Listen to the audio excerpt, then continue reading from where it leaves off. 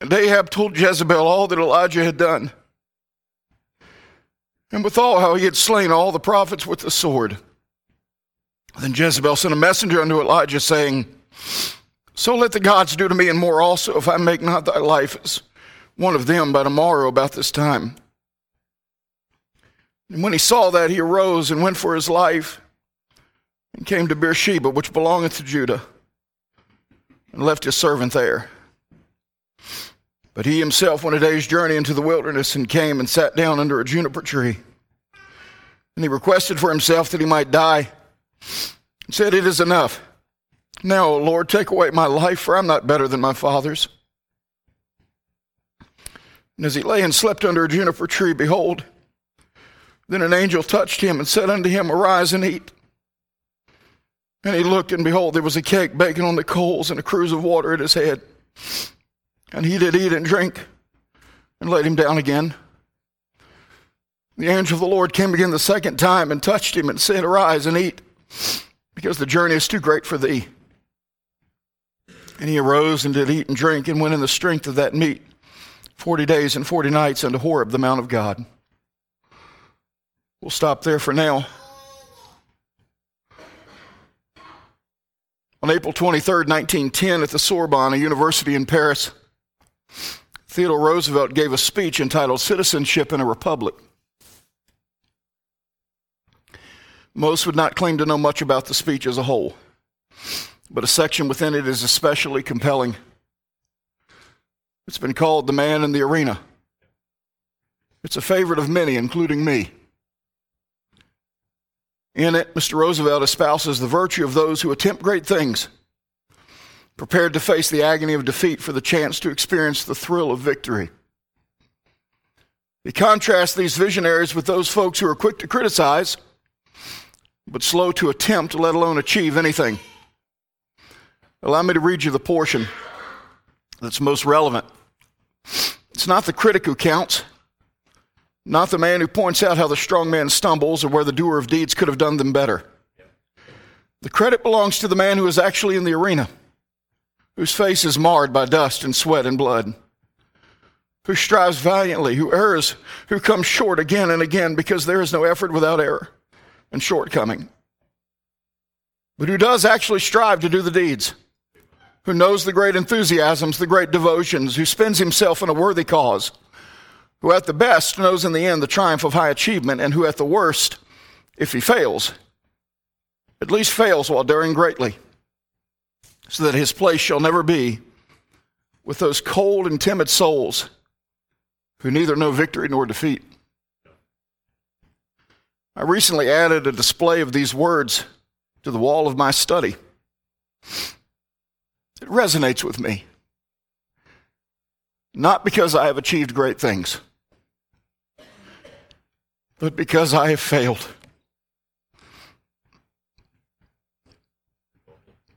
Many times over.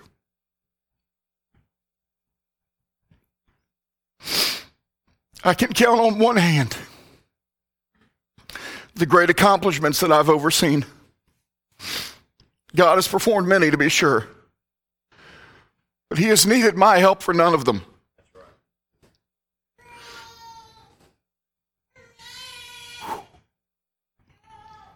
I've watched countless families move on to greener pastures, leaving me with the distinct impression that I could and perhaps should have done more.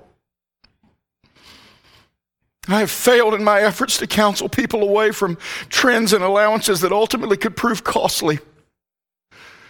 I have wept with men, women, and young people over poor decisions and difficult consequences, only to fail to persuade them not to repeat the process all over again.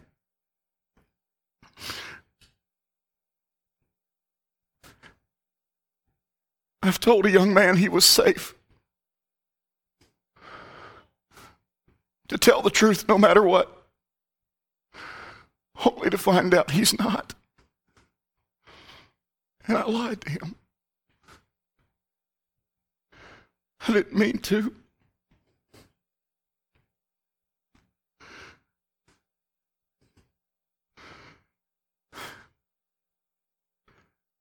I've come up short again and again in my efforts to recognize potential dangers and watched in horror as folks fell into pits that I should have seen. I'm the one that chose the theme of Rise and Build. As we enter the fourth quarter of 2023, we have yet to pull the first permit, dig the first footer, or lay the first brick. By all human standards, I am a failure. But here I am. I remain your pastor. I remain behind this pulpit. I keep clocking in. I keep crying out. I keep reaching up. When there are any number of men who could do this job as well or better than I. Why? There's a couple of reasons. First, God sovereignly chooses the callings upon our lives, and He alone controls their distribution. He demands only faithfulness, not production. Secondly, I remain steadfastly convinced that God can use a failure, but He will not use a quitter. I've wanted to quit many times. But if I do, then I owe an apology to every young person that I've let read the walls of this school. To honor God, do your best, never quit. Winston Churchill famously said, "Success is not final. Failure is not fatal. It is the courage to continue that counts." Now, I don't, believe it or not, I don't bring this all up to draw attention to me or to elicit a chorus of, "Don't be so hard on yourself. You're doing a great job, preacher," because I know that's coming, and I don't want that. No. I bring this up to make a very pointed statement. Every soul in this room, every soul watching online now or later, is a failure at something. Sinful or not. Sometimes failures aren't sinful. Sometimes they're just shortcomings. But every one of us have failed at something. And there are many of you who are so burdened by that failure, be it spiritual, moral, marital, parental, or professional, or something else, that you are paralyzed. And you have no prospects of doing anything else for God for the foreseeable future. You've heard so many critics pontificate from their high horse of attempting nothing that you've stopped being able to hear God. You've been so tuned into the devil's onslaught of insults and discouragements that you wouldn't know a message from God's word if it hit you across the face. Weak, lowly, and prone to fail as I am here with a message from God's word meant to hit you across the face. Amen. Your failure need not be fatal. It is time to get up, to brush off, to try again. Proverbs 24:16 says, "For a just man falleth 7 times and riseth up again." I failed.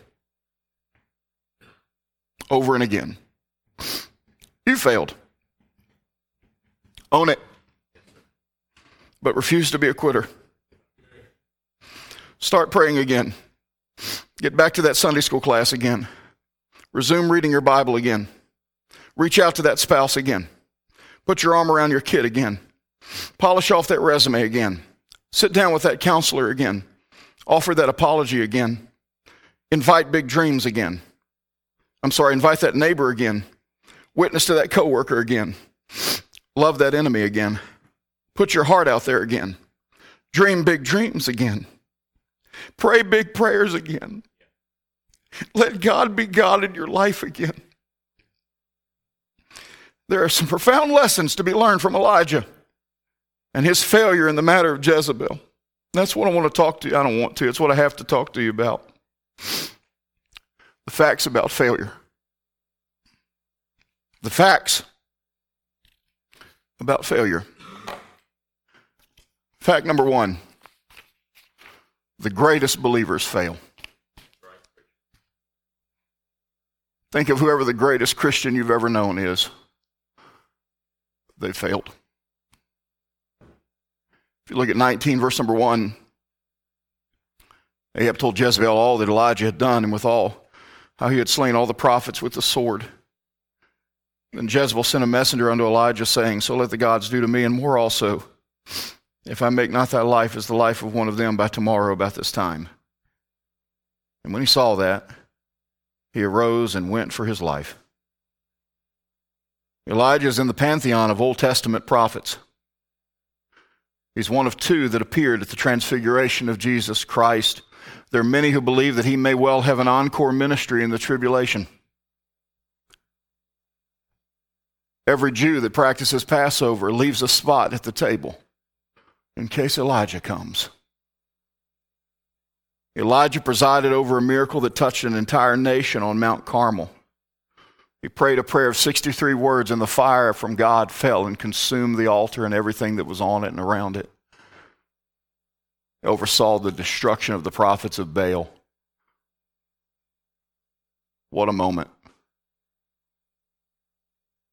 And yet Elias, as James calls him, was a man subject to like passions as we are. What was his failure? The same failure that I commit over and over and over. He forgot the power and focused on the problem when he should have been focusing on the power and forgetting the problem. The greatest believer fails. We've talked about the devil's lies. One of his really effective lies is that there's something different about you when you fail. No. Second fact, failures often follow great victories. Verses 17 through 46 of chapter 18, we see the story of the contest at Mount Carmel. It was Elijah against everybody. Ahab and the prophets of Baal on one side, Elijah seemingly by himself on the other. As we've talked about, the fire came down. God showed himself strong, as he always does, and was victorious. And yet, immediately following, Jezebel rants and raves and threatens to kill Elijah. And all of that courage, and all of that fortitude, and all of the afterglow of that victory evaporated. And he ran for his life. It behooves us to be on guard when we're on the mountaintop, because that's when the devil loves to strike. That's when our flesh can move covertly and subvert our efforts to live for God. That's when the world is most rooting for us to fall. Remember, it wasn't long after crossing the Red Sea that you read, then came Amalek. I remember when we paid this land off, what a wonderful mountaintop experience that was. And almost immediately, offerings plummeted. Problems cropped up. Bad things happened. It's going to happen. So guard your failures. Fact number 3. Failure thrives in isolation. Verse number 3. When Elijah saw that, he arose and went for his life and came to Beersheba, which belongeth to Judah, and left his servant there. But he himself went a day's journey into the wilderness. Failure will make you want to go into isolation, and it'll make you want to stay in isolation. It is a natural feeling, and yet it is not a noble one.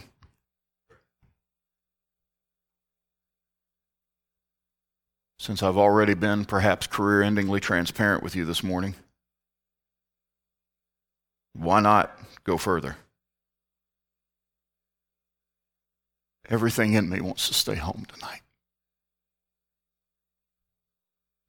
Not because I don't love you, but because these aren't exactly the banner messages that people look at and say, there is a strong leader, and I want to hide. And yet isolation makes failure thrive. And yet there are people that should be here this morning, but they're not, because something in their life has made them want to hide. And that's terrible. It's no good. Understandable, natural, but not helpful. God designed us to need one another and admonishes us to avoid isolation. Ecclesiastes 4, verse 9. 2 are better than 1 because they have a good reward for their labor. For if they fall, the one will lift up his fellow. But woe to him that is alone when he falleth, for he hath not another to help him up. And don't forget, Elijah's isolation didn't just impact him. He left his servant alone. His servant needed his master, and he left him alone too. I got to be super careful, because if I isolate myself in a failure, my wife can suffer. My kids can suffer. And God knows I would not stand here today were it not for my wife sitting up with me into the wee hours of the morning, speaking truth and reason into my heart when I wouldn't hear it.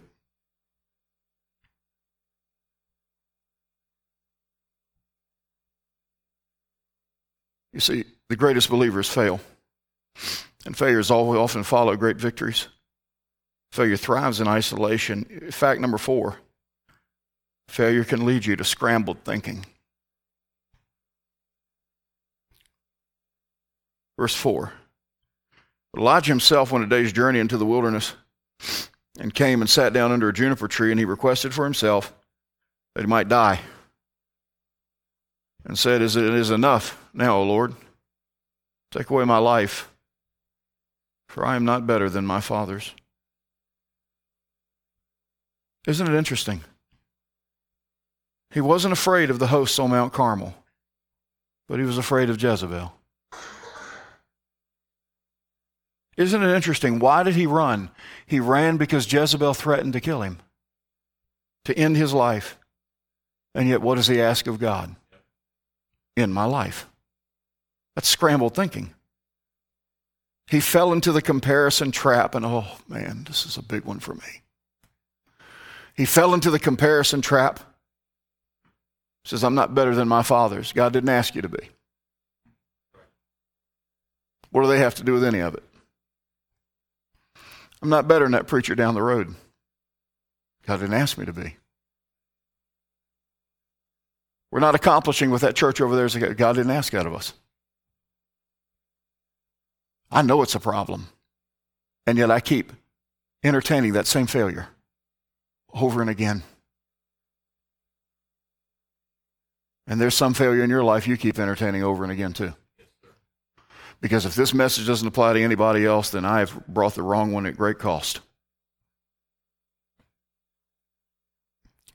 The truth is, based on what Elijah's already encountered, comparatively speaking, the problem he's facing now is pretty small. But in his mind, he saw it as insurmountable. And let me tell you what failures do. They make simple things look really big. And you get overwhelmed with things that you shouldn't. You see things differently than they actually are. You take things personally that you shouldn't. You see boogeymen in corners, they don't exist. You get paranoid. And you assume somebody's against you when they're not. Somebody didn't shake your hand. They must hate you. Somebody didn't come to church. They must be visiting around.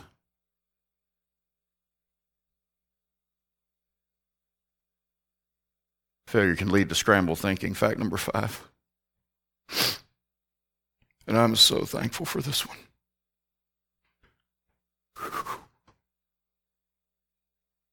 Jesus already accounted for every failure you'd ever endure.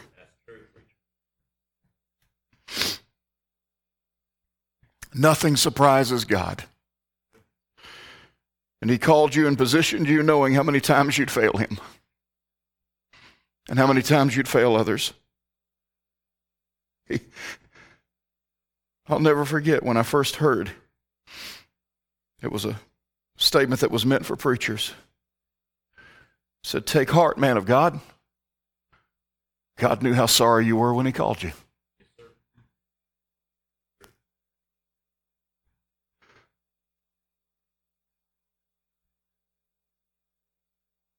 Notice how gentle and loving God is in the midst of Elijah's lapse. Boy, it's so easy to see God the way we were brought up in old school fundamentalism to see Him.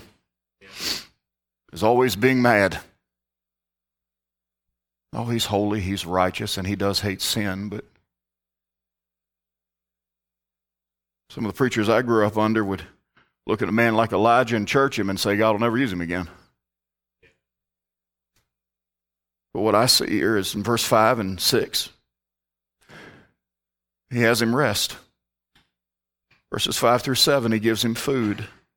Verse 8, He gives him energy for the journey. And all through it, through verse 14, He displays enormous patience with Elijah.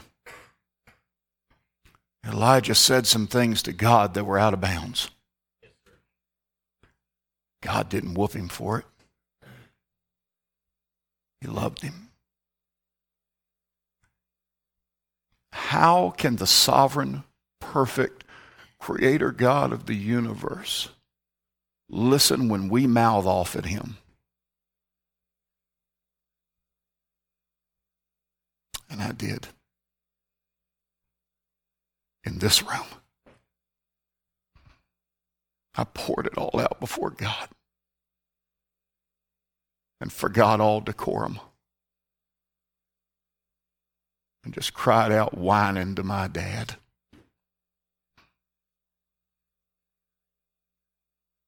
And He overlooked it all. How? Because even with Elijah, a flawed man, God knew that Jesus would account for every failure on the cross. So He could overlook it. Paul sums it up. Romans 5:20. Moreover, the law entered, that the offense might abound. But where sin, failures, faults, shortcomings abounded, grace did much more abound.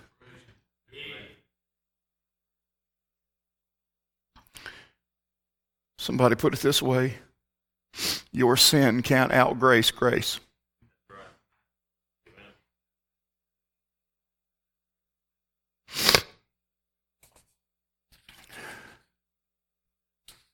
Fact number 6. God provides resources for your restoration. Verse 15. God has had this exchange with him, reminded him that he's not the only one.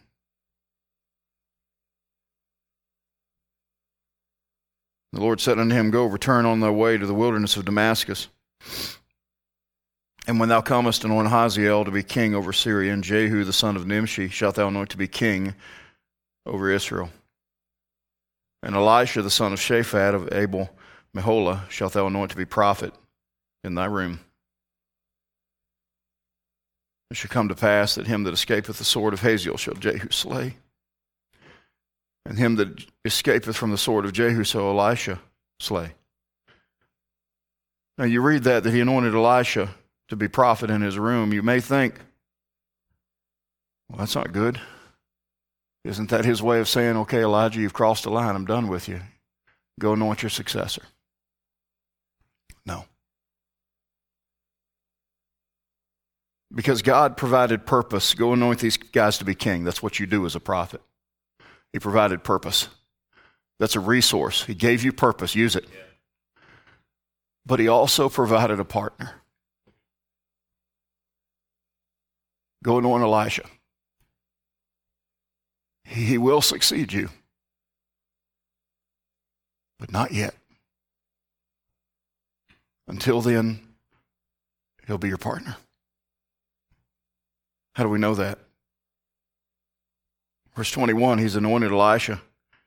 Then Elisha arose and went after Elijah and what? Ministered unto him. He served him.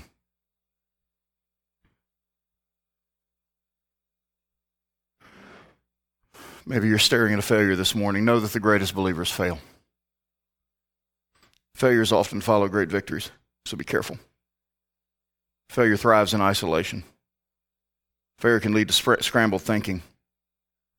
Jesus already accounted for every failure you'd ever endure. God provides resources for your restoration. And lastly, God does not give up on using failures.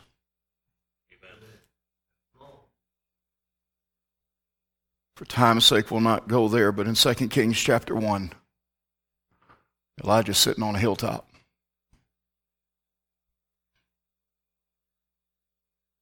The king has sent people to come and take him by force and bring him into his presence.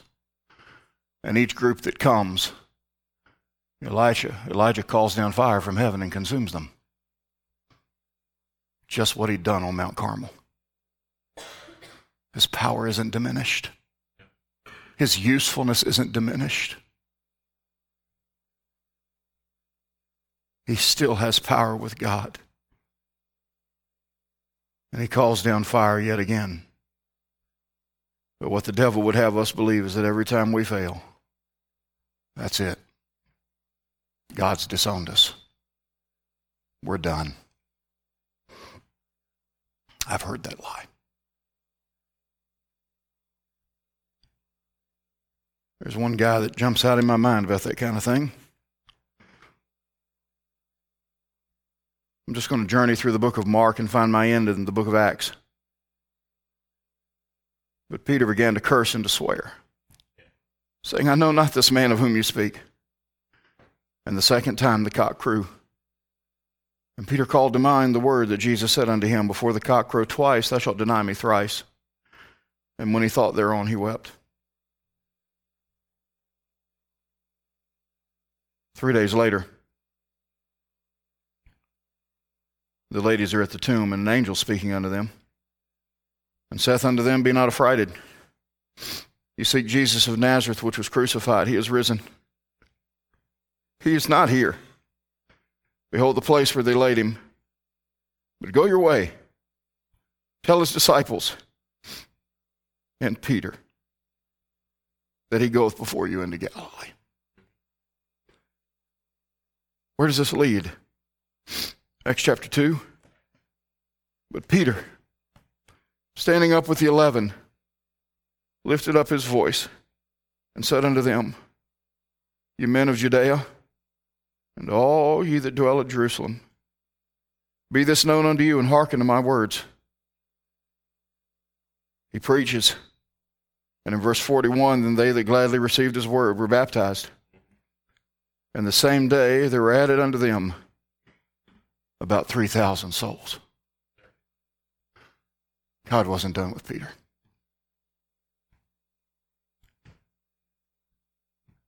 I did not want to preach this message, particularly now, because I knew that it would be humiliating. I asked my wife to have Claire help in junior church so she wouldn't see her dad like this.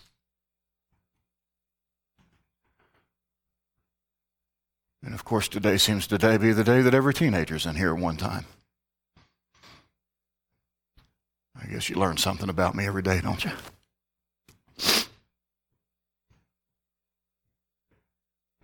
It's embarrassing.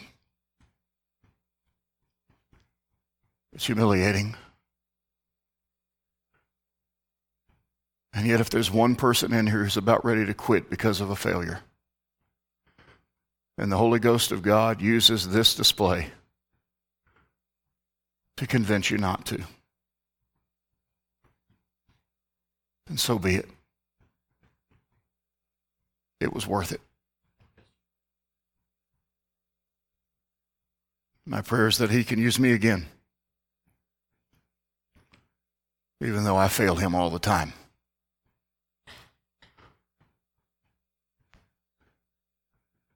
So what?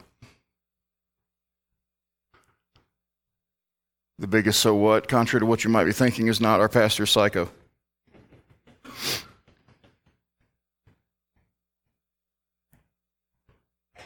Nor is it that I'm stepping down, although you may be inclined for that. I don't know.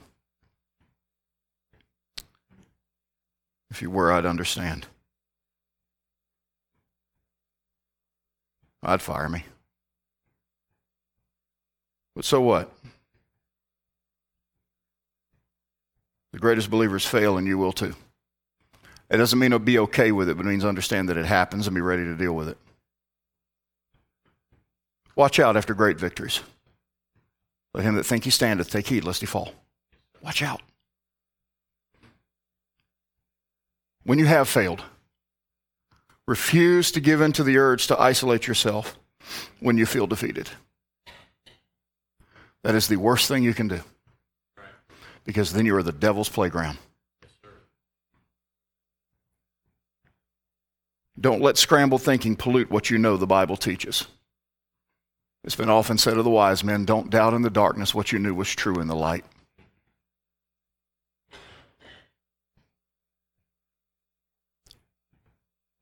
Rest in the grace provided by Jesus on the cross.